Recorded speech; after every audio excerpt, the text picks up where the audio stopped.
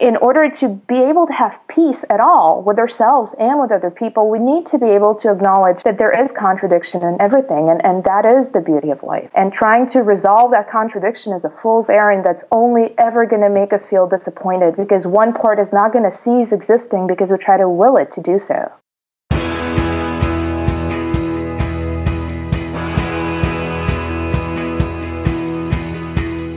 Welcome to The One You Feed. Throughout time, great thinkers have recognized the importance of the thoughts we have. Quotes like garbage in, garbage out, or you are what you think ring true. And yet, for many of us, our thoughts don't strengthen or empower us. We tend toward negativity, self-pity, jealousy, or fear. We see what we don't have instead of what we do. We think things that hold us back and dampen our spirit. But it's not just about thinking. Our actions matter. It takes conscious, consistent, and creative effort to make a life worth living. This podcast is about how other people keep themselves moving in the right direction, how they feed their good wolf.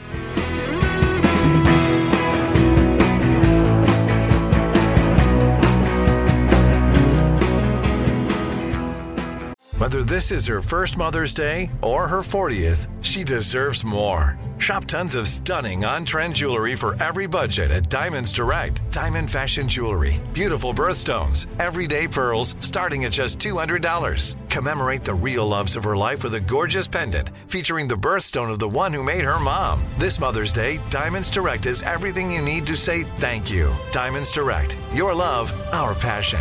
Online at diamondsdirect.com. Thanks for joining us. Our guest today is Maria Popova, a writer, blogger, and critic living in Brooklyn, New York. She's best known for brainpickings.org, which features her writing on culture, books, and many other subjects. Brain Pickings is seen by millions of readers every month. Maria describes her work as a human-powered discovery engine for interestingness, a subjective lens on what matters in the world and why, bringing you to things you didn't know you were interested in, until you are. Before we start the interview today, I wanted to let you know that we have a free download at oneyoufeed.net. It's a resource guide we can all use to keep us inspired, so don't forget to check that out. And here's Eric with a quick message, followed by the interview. I believe we're all doing the best we can in our lives with the abilities that we have and the things that we know, but sometimes getting some new methods or getting some accountability and support can really help us in feeding our good wolf and moving our lives forward. If this is something you're interested in learning more about, some of the programs that we're offering, send an email to eric@oneyoufeed.net. Thanks. Hi, Maria. Welcome to the show. Such a pleasure to be with you. Thank you so much for taking the time. I know that you are not a big fan of interviews all the time, and that you are extremely busy, so I genuinely appreciate you taking a few minutes. Well, I'm not a fan of interviews, but I am a big fan of human conversation, and what makes the One You Feed so special to me, and I listen to it just on my own, is that you actually have conversations as opposed to Q&A type interviews. Right. Yeah, I usually try and stay away from the word interview. It's what I used for a while, and I was like, well, that's not really what I want to be doing. I want to be having conversations, which is certainly I got that vibe more from Krista Tippett, who I know you are you like also. So we had her on, and I joked that it was like cooking for Julia Childs to have to try and lead her in the conversation. But so you've been doing Brain Pickings for about a little over 8 years at this point, right? Yep, turning 9 in a few months. And so we've got a little intro about what Brain Pickings is, but maybe you could put it into your own words for our listeners for a couple sentences. It's mostly a record of my effort to figure out how to live a life that is meaningful and inspired and intelligent, and that makes me excited to get up, basically. And that record comes in the form of all these different ideas that I encounter through reading, mostly from very old books, and how they apply to our daily lives in a way that's both timely and timeless. Yeah, I'm I'm such a fan of what you do. I think you do it so well. And one of the things you've got out there that you say when you're talking about, you're describing your show, is you say the core ethos behind Brain Pickings is that creativity is a combinatorial force. It's our ability to tap into our mental pool of resources and, all the fragments.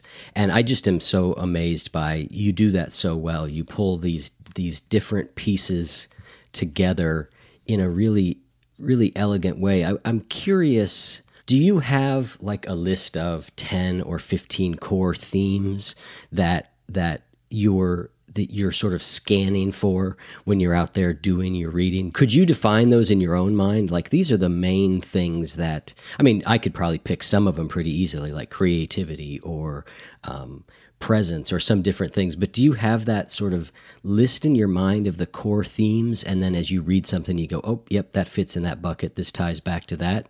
Is that sort of how your mind approaches that? Yes and no. I would say all of these sort of things that you cite are really grab bag terms that we have. Things like happiness and love and creativity.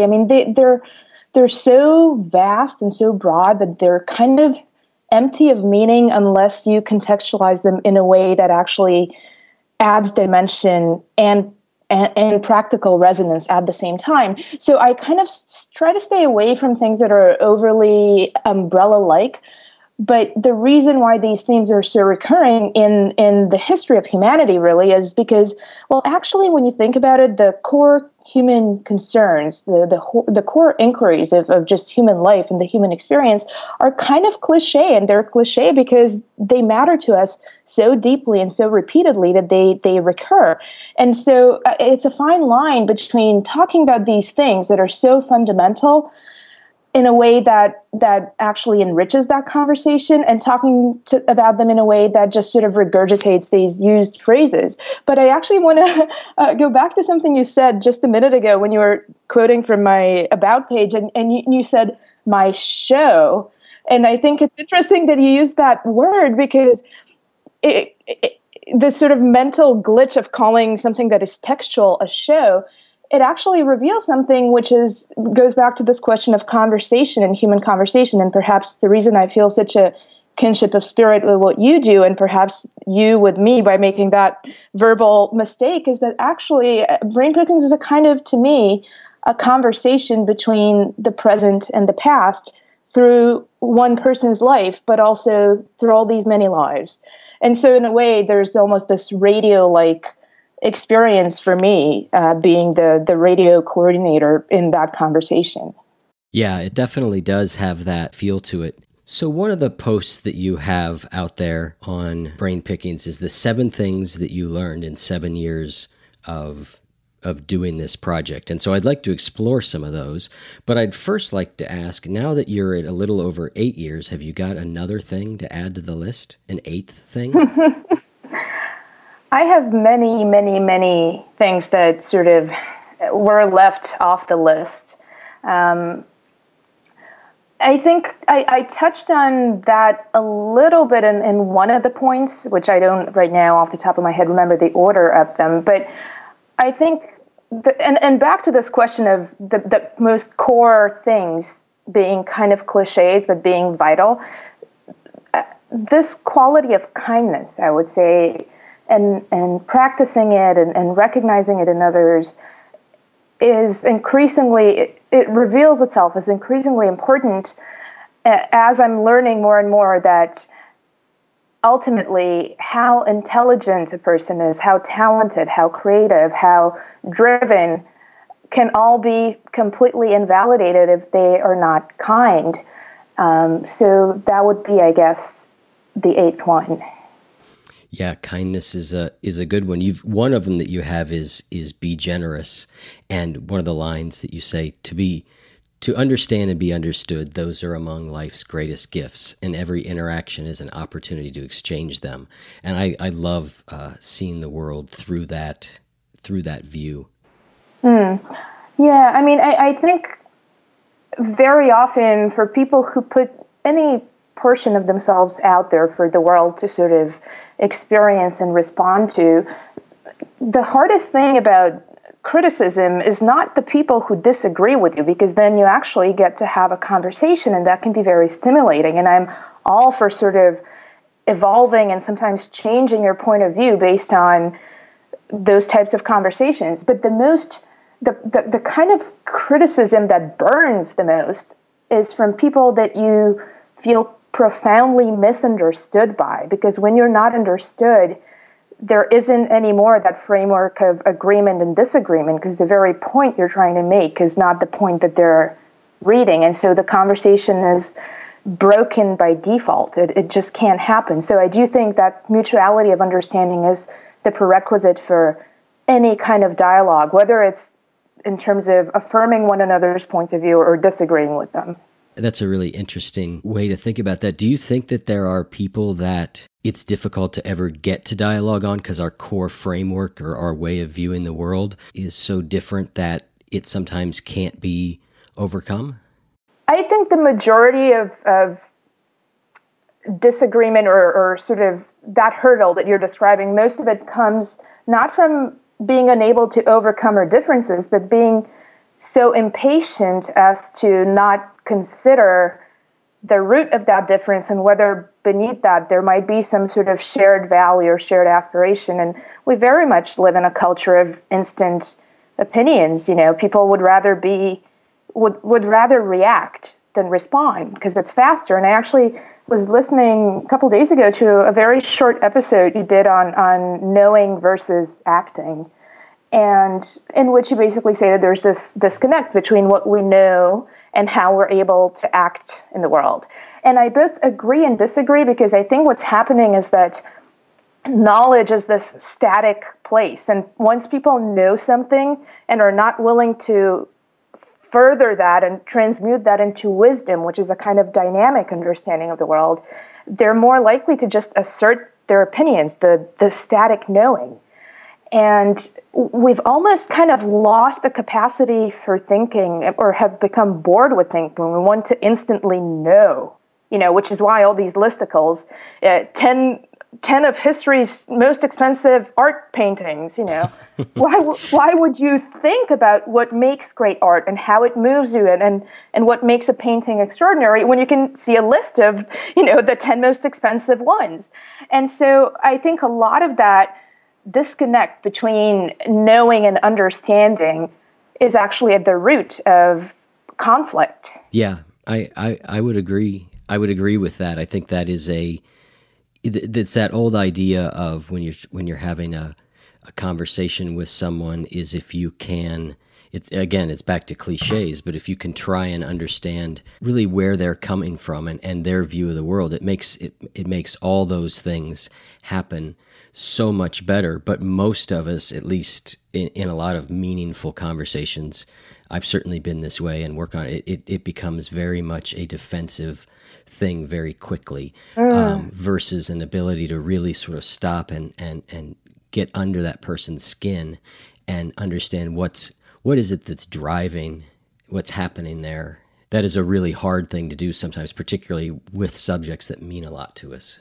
Especially because we have a pretty core and sort of almost biological aversion and fear of being wrong. We are incapable of being wrong and would go to extreme lengths to avoid the just soul-crushing feeling of that. And very often, when you actually come to understand, as you say, where a person's coming from and what are those more deep-seated beliefs and issues and traumas and experiences that inform their point of view of the world, it might cause you to change your point of view. And of course, every time we change something, and you can even use user behavior on the internet as a great sort of parable of that. Every time we change, implicit to that is the kind of awareness that the former way, the older way, was somehow inferior to the way that we're adopting now, which is why people hate every time Facebook redesigns its this or that. We just don't like this being told that here's a better way to do something, because what we hear is, oh, the way you're doing it now is wrong. Yep. And I think that ties to one of your other 7 things you learned, which is allowing yourself the uncomfortable luxury of changing your mind. And one of the things that I'm always so fascinated by is in our culture how much we hate the ultimate insult to call a politician is a flip-flopper. And it always is interesting to me that we don't. I mean, I guess it's not that interesting if you look at our overall cultural mentality. It's not surprising but I think that is actually a good thing in a lot of, I mean, depending on what's driving it. But I think at least for me, if I'm not changing my mind on certain things, I'm probably not really being very open to the world. Oh, absolutely. And then the scariest part to me is there's a fair amount of behavioral research showing that the more intelligent people are, the better they're able to use that intelligence to rationalize and affirm their existing beliefs and sort of create these infrastructures, supporting infrastructures around them as to bolster these sort of fixed beliefs, and the less likely they are to actually branch out and change their mind.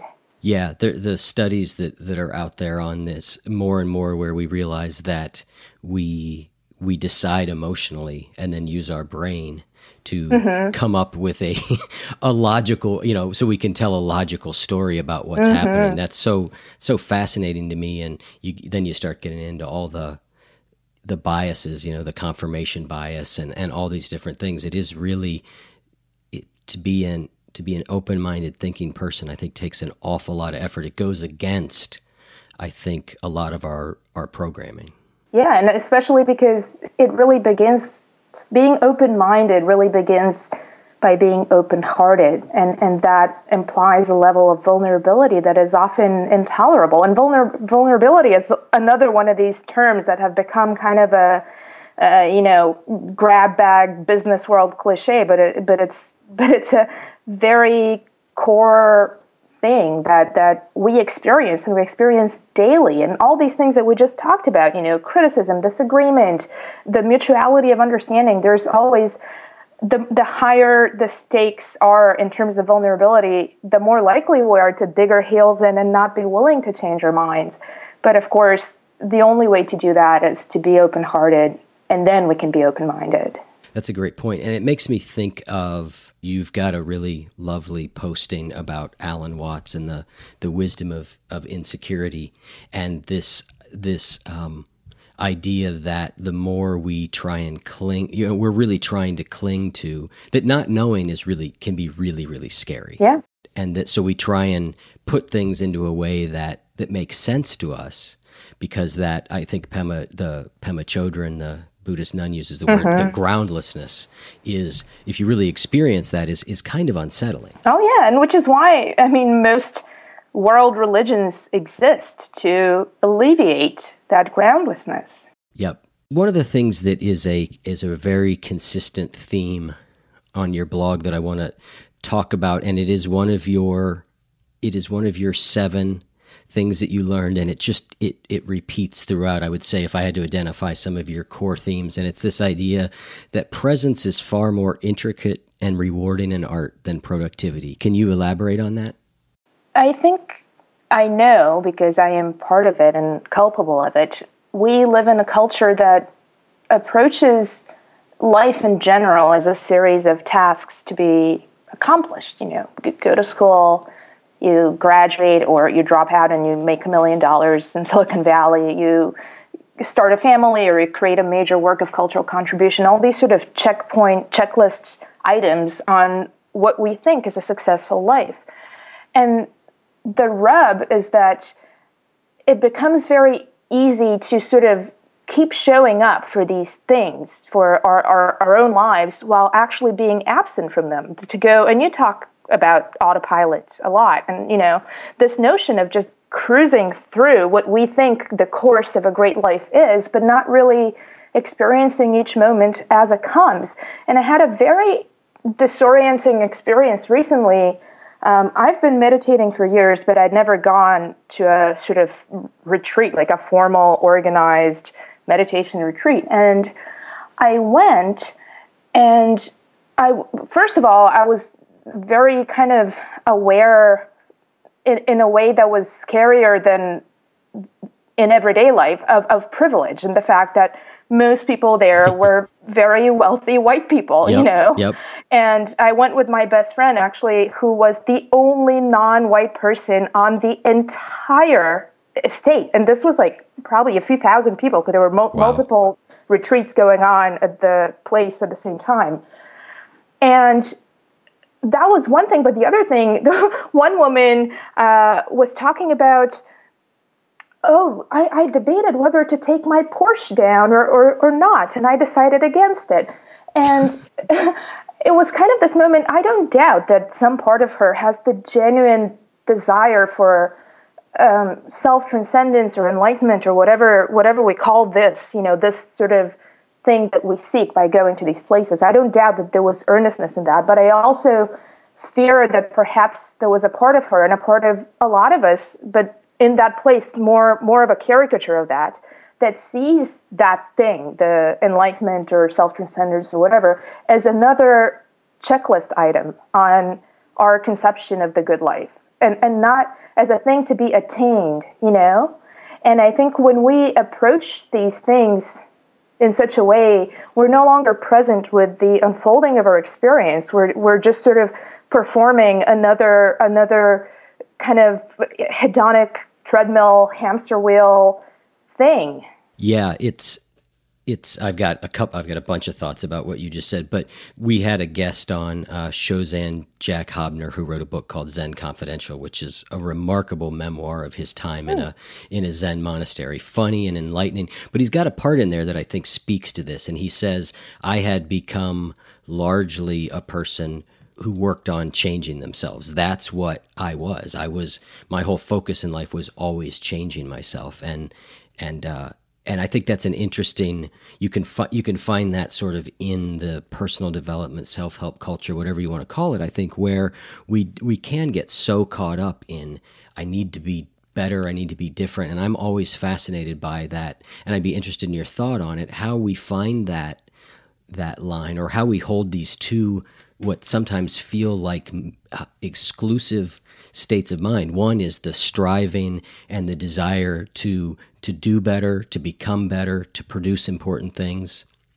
And then the other is the acceptance and the presence of being right where we are. And I get caught up in my mind sometimes feeling like those things that they're mutually exclusive. I don't think they are, as I've talked more about it, but I'm interested in your thought on that, because it gets right to this productivity versus presence piece. Mm-hmm. Well, I think what's interesting is that you look at somebody like Alan Watts or any of the sort of great teachers of Eastern philosophy in the West, and the common theme is the sort of dispelling the illusion of the self as an entity that's separate from the rest of everything, from the rest of the universe and all other beings, and that the self is sort of this illusion, right? But how we think in the West, in the traditional sort of Western psychology tradition of the improvement of the human experience is in terms of self-improvement. So it doesn't just mean improving oneself as a person. It also means improving the self itself, the sense of self, the sort of this fortifying of this, essentially this illusion. And I think that's where it gets kind of toxic, because that feeds into our illusion of separateness, which is a phrase that Alan Watts and Tara Brach and all these teachers use. It feeds into our sense of dividedness from everybody else. And this extreme individualism is often the root of a lot of conflict and a lot of desire to be right. And even if you think about self-righteousness, which goes back to all these things we were talking about in terms of being wrong and seeing others' points of view. I mean, self-righteousness is also predicated on a strong, solid, and static self. And so I think the only way to reconcile these conflicting drives is to constantly revisit this question of, am I really such a separate self? And am I so attached to this experience of the self as an individual as to miss 90% of what's going on around me, as to cast other people as wrong, and all these things that spring from just our very vulnerable feeling of, if I don't fortify the self, then I don't matter, then I don't exist.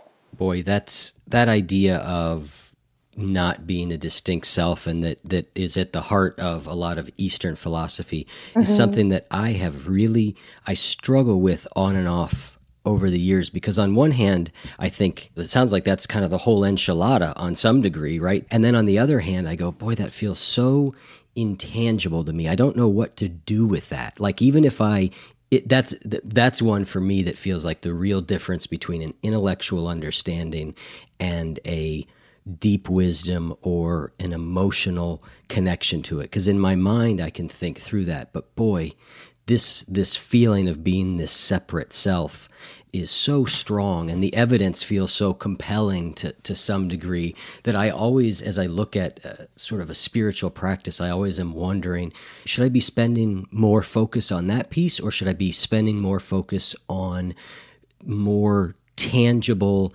things like being kinder? And not that those things are exclusive. It's just that as I think through those ideas, I often get kind of lost in that one. Well, you see, I think actually part of our anguish comes from the very fact that we approach this question too with the goal-oriented mindset of this needs to be resolved. And yeah. Even, I mean, we are creatures of contradiction and of constant flux. And that's really, the notion of the self as an illusion isn't about saying that we don't exist or denying our nature or our spirit or whatever you want to call it. It's more about being able to hold multiple things together at the same time. And even if you look at Alan Watts, I mean, he died an alcoholic, and he was also wonderfully wise and witty, but also kind of arrogant. And he had all these contradictions. And I think the immature and sort of snap judgmenty way to talk about these things is to say, well, he was a hypocrite. You know, how could he teach all these things and not practice it in his life? And we do that a lot in culture, by the way. We point the finger at other people's so-called hypocrisy. But what really is happening is that in order to be able to have peace at all with ourselves and with other people, we need to be able to acknowledge that there is contradiction in everything, and that is the beauty of life. And trying to resolve that contradiction is a fool's errand that's only ever going to make us feel disappointed, because one part is not going to cease existing because we try to will it to do so. Yeah, I love what you just said there about that being a fool's errand, of trying to resolve those contradictions or the inability to embrace paradox, because it seems to be right at the heart of a lot of this. And yet, as a thinking person, I tend to try very often to find, you know, I think one of the things that's been interesting to me as I've done the show longer is I thought I'm going to ask all these people some of these questions, and there's going to be some answer.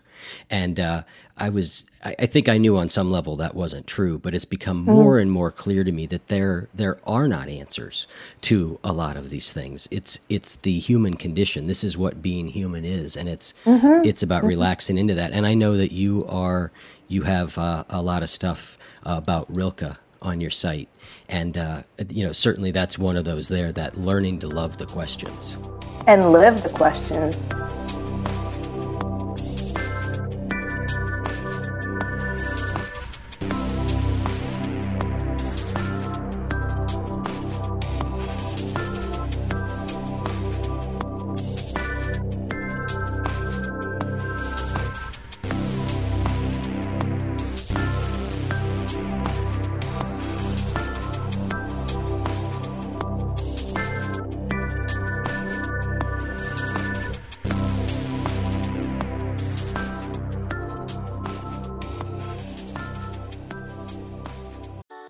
Something that makes me crazy is when people say, well, I had this career before, but it was a waste. And that's where the perspective shift comes, that it's not a waste, that everything you've done has built you to where you are now.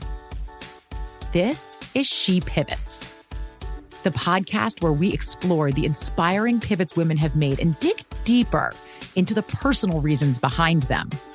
Join me, Emily Tish Sussman, every Wednesday on She Pivots as I sit down with inspiring women like Misty Copeland, Brooke Shields, Vanessa Hudgens, and so many more. We dive into how these women made their pivot and their mindset shifts that happened as a result. It's a podcast about women, their stories, and how their pivot became their success. Listen to She Pivots on the iHeartRadio app, Apple Podcasts, or wherever you get your podcasts. Parents, ready to discover a new educational and interactive podcast for kids? Join Stories for Kids by Lingo Kids, where episodes are packed with fun activities. Right, Elliot? Oh, yes! We learned how to recycle at the beach. That was great fun. Callie, what do you say? It was. And that time when we did the science experiments and Billy made raisins dance. So cool, Billy. He did. Not to mention when a certain Elliot took up swimming classes with Lisa. That was me. Bet you can't catch me. I'm going to get you. All this fun and more in our Stories for Kids. Lingo Kids Stories for Kids is now available on Story Button, the kid-friendly device for screenless podcast listening.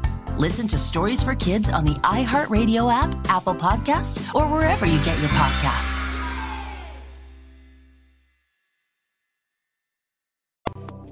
Maybe we could talk about Rilke for a second, because I think there's so much in there. What would be the first thing besides that quote that I brought up there that you have gotten from his work?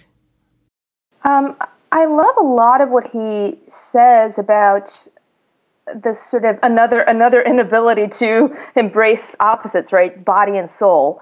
And he basically says that it's foolish to try to prioritize one at the expense of the other, to sort of make yourself be this sort of soulful creature by denying the body. And then he has this one really beautiful line where he says something like, I am not a person who neglects the body in order to make it a sacrificial offering to the soul, since my soul would thoroughly dislike being served in such a fashion.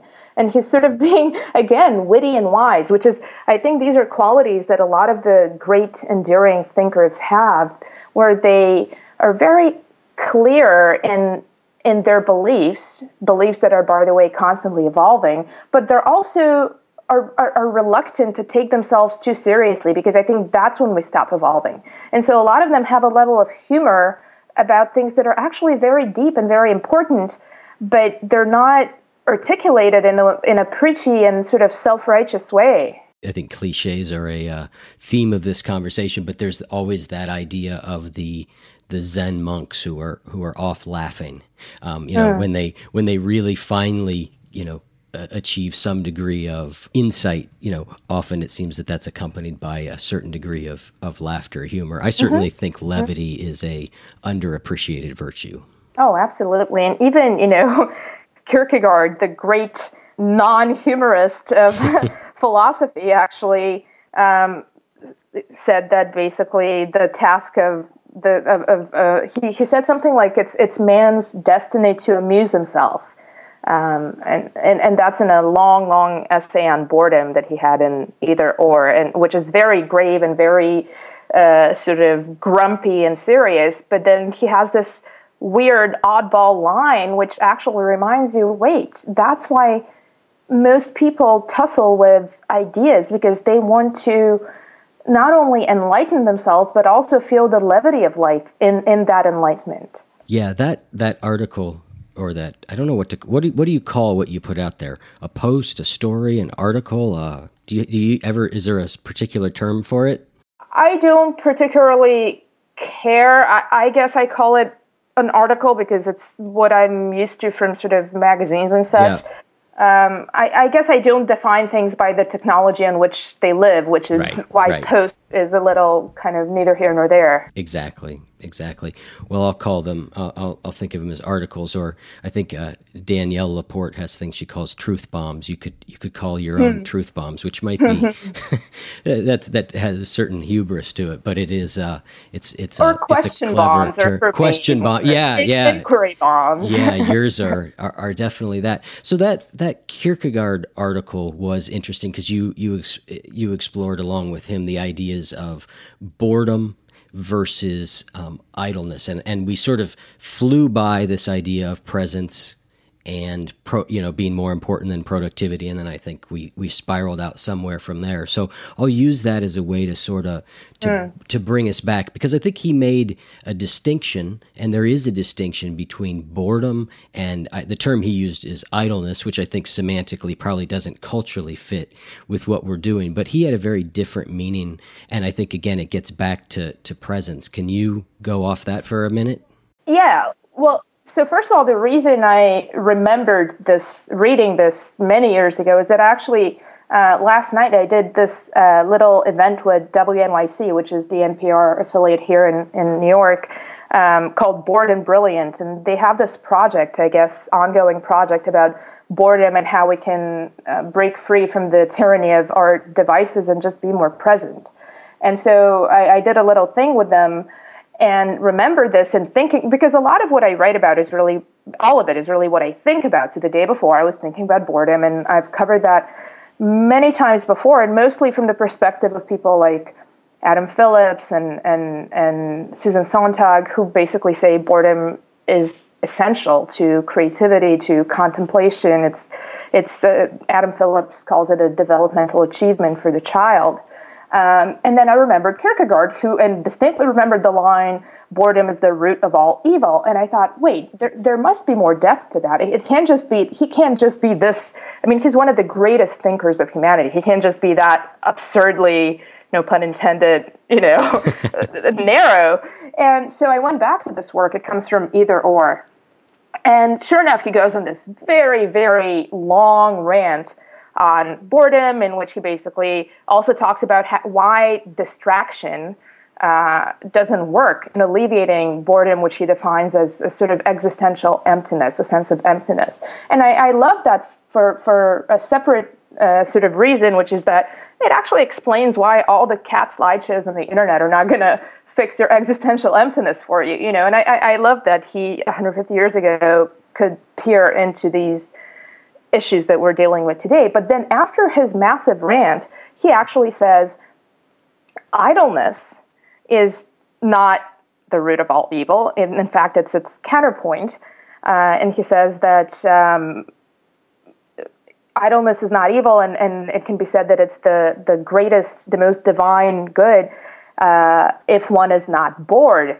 And the way that he uses idleness is very much as we would today use presence, which is now on the verge of becoming another one of those grab bag terms, or stillness or contemplation. And it's not this sort of passive, just droning, but he makes a case for how creating these pockets of stillness right into our own lives is actually essential to being able to raise ourselves, he says, to the human level, because those who are not able to do that are at the animal level of just driven by a basic need and instinct. So I'm very much a proponent of this deliberate engineering of stillness into everyday life. And I think we don't do it enough, and we don't do it enough for reasons that are pretty trivial and easily resolved if we actually decide to resolve it. A lot of them are kind of these micro-compulsive behaviors that we have. And one thing I learned from that WNYC event, they have some sort of app called Moment that tracks how people are using their phones. And apparently the average person spends 2 hours a day looking at their phone. And most of it is for no specific purpose. It's not like they're writing, an email to their mother. It's just checking the time or just mindlessly scanning Instagram feeds and things that we do as a habit that we formed. But I'm very much with William James on the point about habit, that's how we weave our destinies. And some of these habits are actually not that hard to change. Yeah, I have been wrestling with that one a little bit, trying to be more cognizant of that those small chunks of time that it seems easy to just pick up the phone and look at Twitter or Facebook or whatever and go, it's just a couple minutes. But those really add up. And I think the other thing that I really liked about that Kierkegaard article is that I think that those things actually increase my existential emptiness. Like I'm doing it to fill that hole, and I don't know that I can articulate what it is, but it weakens me in some way that I don't quite have the words for. But so I've recently gone to, all right, I'm just taking that stuff off the phone. And then the question becomes, okay, now I've got 2.5 minutes, right? I'm standing in line at a place. I've got 2.5 minutes. I don't even know that I know what to do with that time anymore. And if I'm not using Facebook, maybe I'm reading a book on the Kindle, which, on one hand I go, well, that's, there's something good about that. But it is that inability to sort of be present for any time. And so I'm right in the midst of exploring that more for myself right now and seeing, because one of the things that I think about productivity wise is that those small chunks of time, I tend to write them off like, I've only got 4 minutes till the next thing I need to do. But boy, if I focus, I can get a lot done.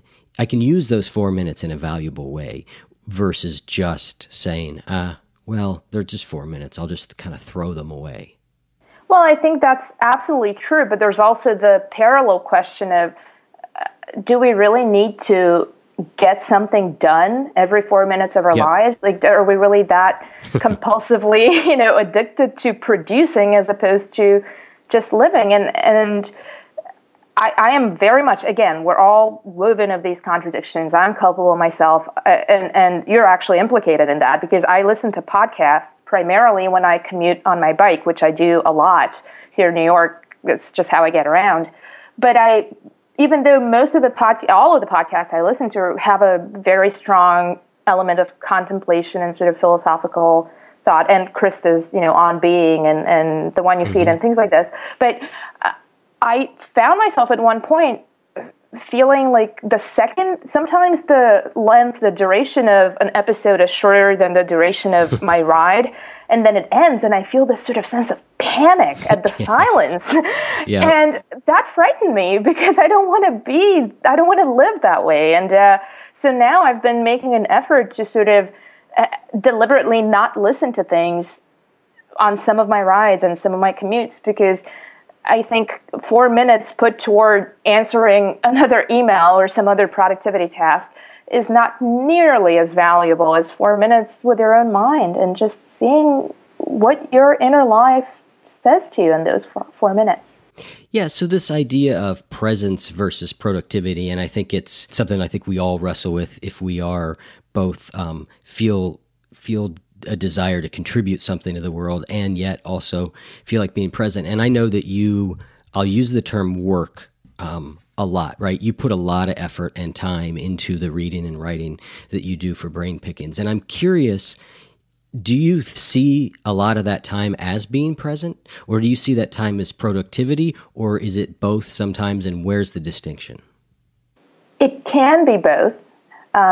One thing, and again, all of that stuff is a constant case of dialing in with your own sense of where you are and trying to readjust course if it doesn't feel right. And so in the beginning of this year, one thing I actually realized I was doing is transforming what is or should be or has been historically a very present thing for me, which is reading and thinking in text, which is really, what Brain Pickings is for me, transforming that into some sort of quota filling activity for no reason, because there really is no reason. I have no boss. Right. I don't run ads on my site, so it's not like I play the page view game, which is, what the ad-supported internet does, and it just doesn't make any difference other than to my own very compulsive. I have a compulsive personality, I guess, and so I had created the structure for myself that was just completely unreasonable, because in 2010, when I made a very deliberate choice to no longer do any freelance writing for anybody else. At the time, I was writing for Wired and Business Week and Design Observer and things like that, and to reallocate that time into my own labor of love, into Brain Pickings, I started doing 3 articles a day, Monday through Friday, going from 1 a day. but they were very short. They were, at the time, I didn't have many books because I'd lived on 2 continents, 3 coasts, 6 cities, and like 12 apartments over the course of 2 years. So point being, I didn't have any physical stillness in my life to have mental and spiritual stillness. So there were very short sort of little snippets of what I was looking at. But over time, when I settled in New York and I got all my old books back and I started getting more and more and more, my apartment is now infested with books, the articles became longer. And I mean, seriously longer. They went from maybe a couple hundred words to now on average 2,000 words. Yep. And I didn't adjust the pace for that. I kept doing 3 a day of those. And, January 1st this year, I just found myself thinking, oh my God, why do I do this? I mean, I don't have time to breathe and to live. And granted, I'm very stimulated by what I do and excited by it, but there comes a tipping point past which it's actually draining because, and so I've been trying to dial back to this place where it does feel like a present activity, a present thing. And I'm sure I will keep sort of playing around with the actual pace and schedule until it works better. But I think there's always this interplay for people who have a very strong integration between so-called work and so-called life, when their work is their life and vice versa. It's a constant osmosis between these two, the present and the productive part. And again, back to the not having to resolve it right away thing, it just constantly tinkering with it and really listening to what your inner voice says about, is it working? Is it charging me or is it draining me? And in either case, how do I, retune the dial on that? Yep, and that gets to one of your other 7 things you learned, which is doing nothing for prestige or status or money or approval alone. And so I think that ties right into that. And I can tell you as a reader that there's no way I can even keep up as a reader. So I don't think you need to feel pressure to get 3 of those out there a day because I'm not even in the neighborhood of keeping up. So, Oh, look, even my partner, who is the most dedicated reader of the site, obviously, cannot reasonably read everything every day. And there comes a point in which I think, well, wait a minute, if my partner can't read all of it, who would? But I mean, it's a fine line too, because I have often said, and I still really believe that, I actually write for myself. Yep. Whether it's some sort of, I don't know, psychoanalyze me, some kind of hedge against immortality and trying to keep a record of my thought and trying to not forget, because a large part of why I write is so I don't forget what I read and what I think about. I don't know. I mean, there's that. There's what chunk of it am I doing for me, and does it matter that other people don't keep up if I keep up? And Yeah, I mean, absolutely. All I was saying is I don't think that if there's any external pressure that enters into your equation, I don't think it needs to be there. Thank you. I appreciate the assurance, and I could use it.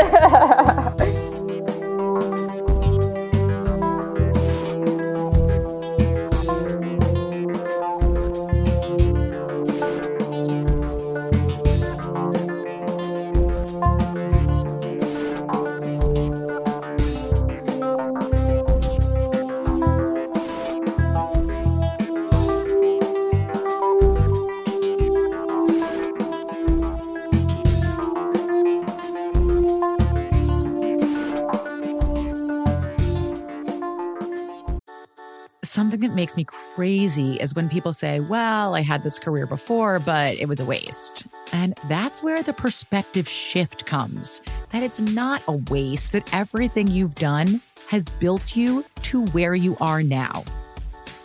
This is She Pivots, the podcast where we explore the inspiring pivots women have made and dig deeper into the personal reasons behind them. Join me, Emily Tish Sussman, every Wednesday on She Pivots as I sit down with inspiring women like Misty Copeland, Brooke Shields, Vanessa Hudgens, and so many more. We dive into how these women made their pivot and their mindset shifts that happened as a result. It's a podcast about women, their stories, and how their pivot became their success. Listen to She Pivots on the iHeartRadio app, Apple Podcasts, or wherever you get your podcasts. I've heard you say that before about that you do the site largely for yourself. And this podcast, for me, that was sort of the, there's certainly a big part of that for me too. It was a combination of things. One was I just wanted to, it's a way to keep myself off autopilot, spiritual autopilot. And also, I was like, I'm just going to make the show that I wish I could listen to. And I think that's there's such a freedom in doing that. And, I'm grateful to be able to have that mindset, and I can almost always recognize it when I see somebody else who's doing something. And I think none of us are, there's no, back to that, there's a blend. None of us are so pure. It's like, I don't care what, I put it out into the world and whatever happens, I have no preference. I don't think anybody's that ideologically pure. No, of course not. But certainly for me, the more that I can stay on the why I'm doing this and tying it back to what's going on inside me, the more of it remains something that is gives me energy, gives me strength versus the other way around. Well, Austin Kleon, who's a friend and an artist and just a kindred spirit, he likes to say, make the thing you want to see in the world. Write the books that you want to read, do the art you want to see, make the music you want to hear, and all of that. And I very much believe it. But I also think really what's at the root of that is put the values into the world that you would like to see thrive and persevere. And so when you frame it that way, then yes, absolutely, you're doing it for yourself. But there's also this element of, I actually want to help other people live in a way that is somehow better, and not I don't mean better by my own self-righteous standard, but better for humanity in some way. And this actually goes back to the parable after which your show is titled. And I mean, I do believe that we have a choice in which wolf we feed, especially in a culture in which snark and cynicism reign rampant and are frequently rewarded, and in which people do truly horrible things to one another from behind the veil of anonymity, and in which it's just generally easier to be a critic than a celebrator. And I believe that we have choices in this, both large existential ones by which we resolve to live our lives a certain way, but also small daily ones by which we affirm that direction. And so I choose for myself very deliberately, when I started Brain Pickings nearly 9 years ago now, and also every day, to feed the celebrator rather than the critic, both in myself and in my readers. That's great. And I completely forgot. Did I completely forget to ask you the wolf question, didn't I? I think I was so excited to talk to you that I completely missed the intro. And wow. Well, I'm glad you nailed it right there. So that's good. I may end up having to move that earlier in the interview. We'll see. To that end, though, I have to say another thing about how the wolf parable applies to my life, which is a more meta way, which I actually think is perhaps even more important, which is that much of what I do deals with archival and historical materials and culling from them all of these enduring ideas on how to live. And this requires both understanding those ideas in the original context and recontextualizing them in our present culture at this intersection, of the timeless and the timely. But here's the thing. Our present culture is very much one of short-termism and is very often divorced from historical context. And we assume that if something isn't on the internet, it doesn't matter or doesn't exist at all. And what is on the internet is, we assume, accurate and valid. But what's on the internet is often misattributed quotes and fragmentary ideas stripped of original context and reclaimed in a different way, which doesn't necessarily preserve the integrity of the original idea. And so the meta way is this, that take, for instance, this parable about the two wolves. Now, the internet is rife with citations of it, regurgitating it as this old Cherokee legend. But in fact, as you know, it first appeared in that book, the 1970 2008, I think, was book The Holy Spirit by an evangelical Christian minister named Billy Graham. And now this context might change things for some people. It can make the parable all the more compelling for Christians, for instance, or be off-putting to those of us who have a distaste for organized religion. And yet, the message, the core message of that little fable is an important one. But I believe the role of a great writer or editor or podcaster or museum curator is to equip people with the appropriate context and critical tools to make a decision both inspired and informed about which aspects of an idea or ideology they want to subscribe to and carry forward. Well, you do that very well. Oh, thank you. As do you. Well, thank you. So we're past time. I could probably do this for about 6 hours, but I'm going to end with one more of your 7 lessons, and you just talked about it, which is this idea, and it's one that comes up in what I talk about all the time, and you just referred to it in the way of our culture. But this short-term mentality that things should be quick, they should be easy. And you've got a quote from Debbie Millman that says, "Expect anything worthwhile to take a long time." Mm-hmm. And can you give us maybe just a couple thoughts on that before we end? Sure. I mean, first of all, Debbie is my partner, which is why I quote her in my life learnings, as one should. I think she nails this thing that really bespeaks an idea that's very deep in our culture, but to which we have such resistance, which is that you cannot make it overnight. And whatever your definition of make it is, and the more sort of spiritual and less material your definition of make it is, the more true that is. Because perhaps you can have an overnight success by building a really successful startup and selling it off to Google in a year and a half. That's a certain kind of success. But if you're after things like the things that Kierkegaard was talking about, like filling that existential emptiness and living with a sense of presence and purpose, and again, back to all those kind of cliche but kind of inevitably true things that we all want, then you can't do it overnight. And yet, so much of our cultural mythology is focused on that. Even if you look at what kinds of people are being spotlighted in the mainstream media, and how the people who achieve success by their own measure, how their stories are told. I don't remember which writer it was. I read an interview with his son in The Guardian maybe 5 or 6 years ago. It was a UK writer, and the father had just won the National Book Award or some other major honor. And he had said to his son, well, 22 years of writing and they're calling me an overnight success. And we have that. It's funny, but it's really sad because we have that mentality that either you make it right away or you make it after a long stretch of time, and that long stretch is completely erased from your history and you're hailed as an overnight success. Yep. And I think in addition to being an ill-informed way to look at the world, I think the other thing that comes out of that is that when we embark on something new, we tend to think that we should be as good as what we're seeing out there without. And if we don't realize how long it took, I bet if we went back and looked at the first few articles you wrote for Brain Pickings, dreadful. We would, yeah, right. Yeah. We'd say, and a lot, site, everything dreadful.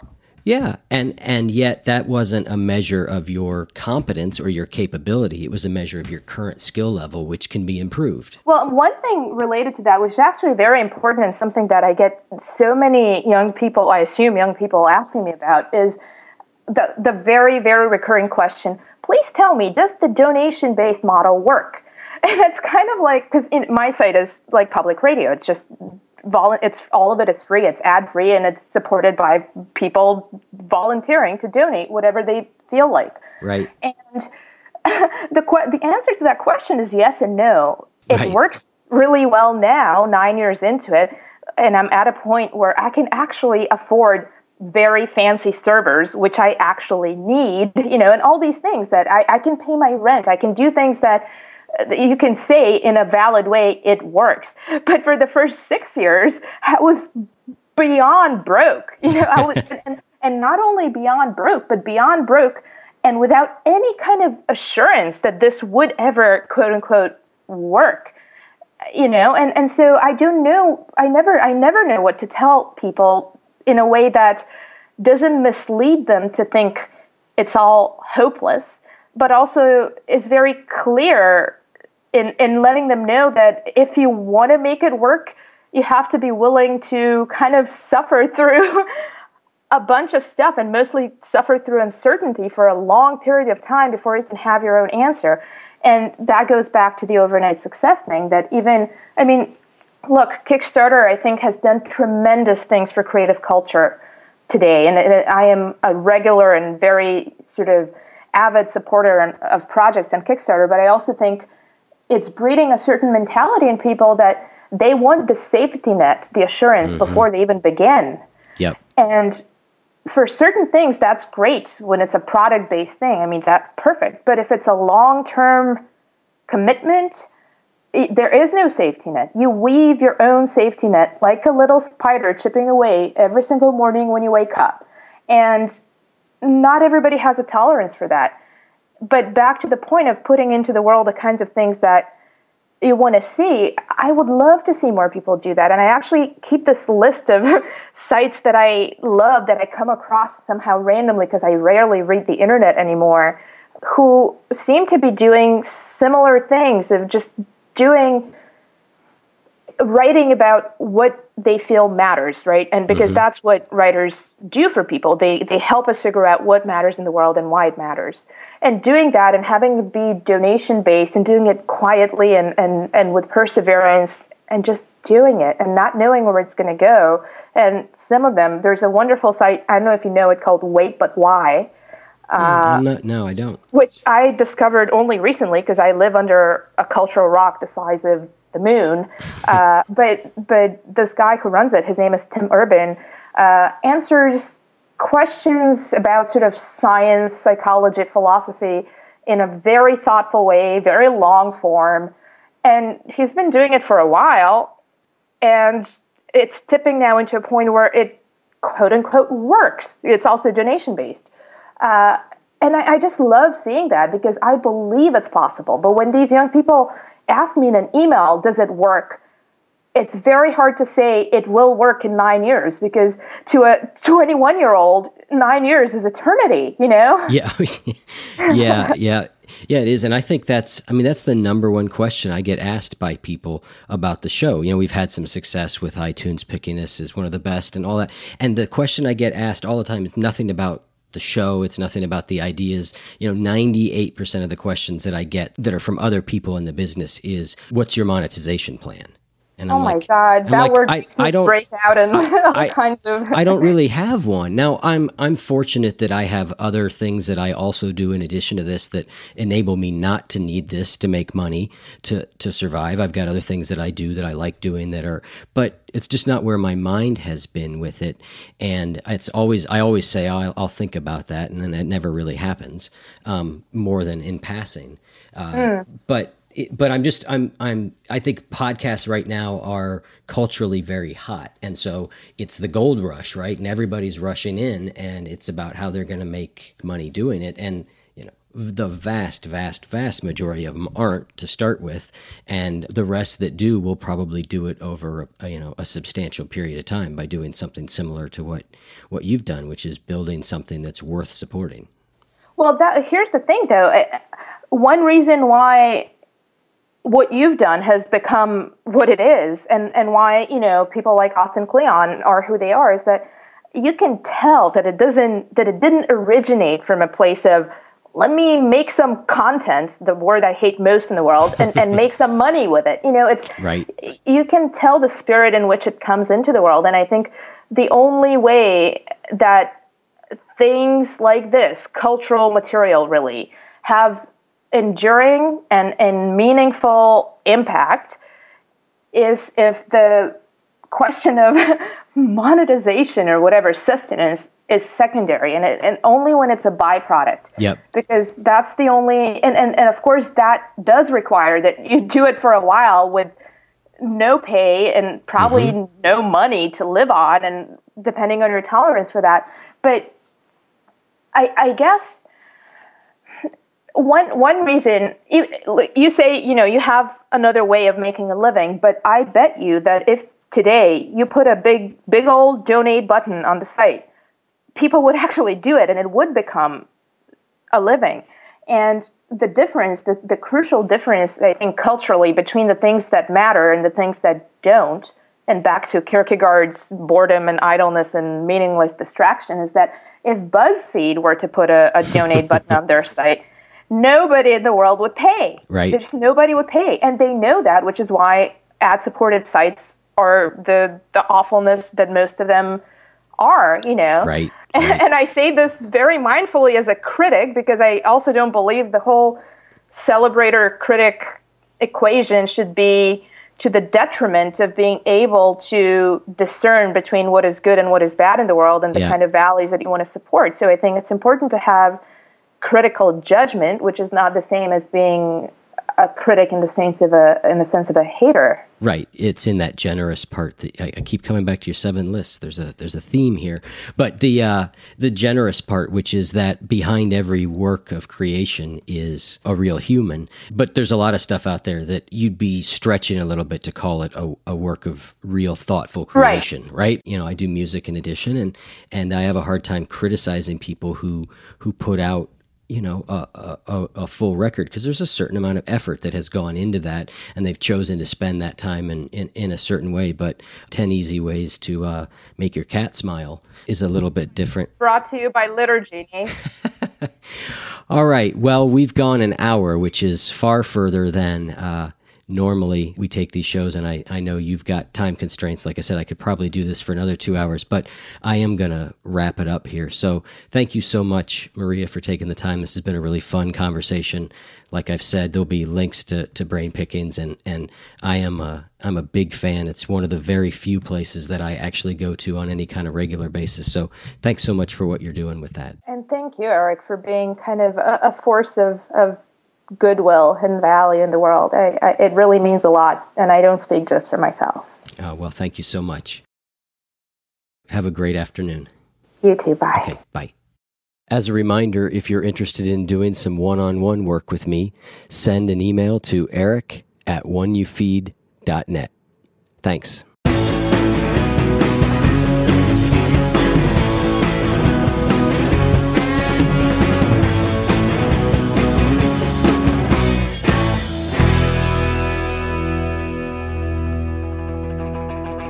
You can learn more about Maria Popova and this podcast at oneyoufeed.net/Maria.